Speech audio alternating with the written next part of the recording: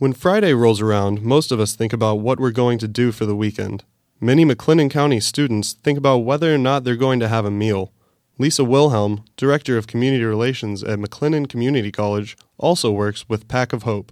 Pack of Hope is a nonprofit that supplies food for 400 McLennan County students, school-age students, each weekend and on the holidays.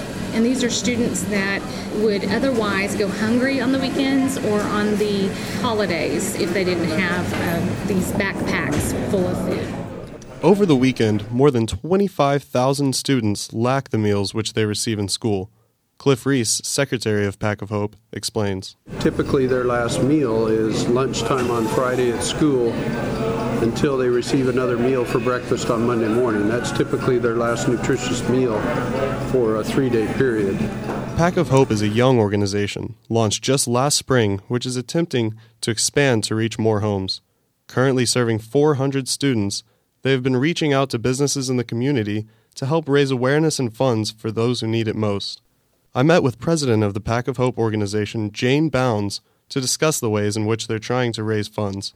Basically, we are trying to implement more funds to come in for our children, not just through checks and donations, but the other way is to have various businesses in town support us in ways of sharing their profits for the day. And George's is one of them, who is giving us 15% of the sales if our voucher is presented at the time that they get their bill.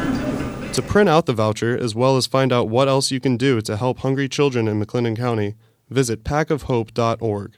The voucher can be used today between 11 a.m. and 10 p.m. at both George's locations. For KWBU, I'm Adam Harris.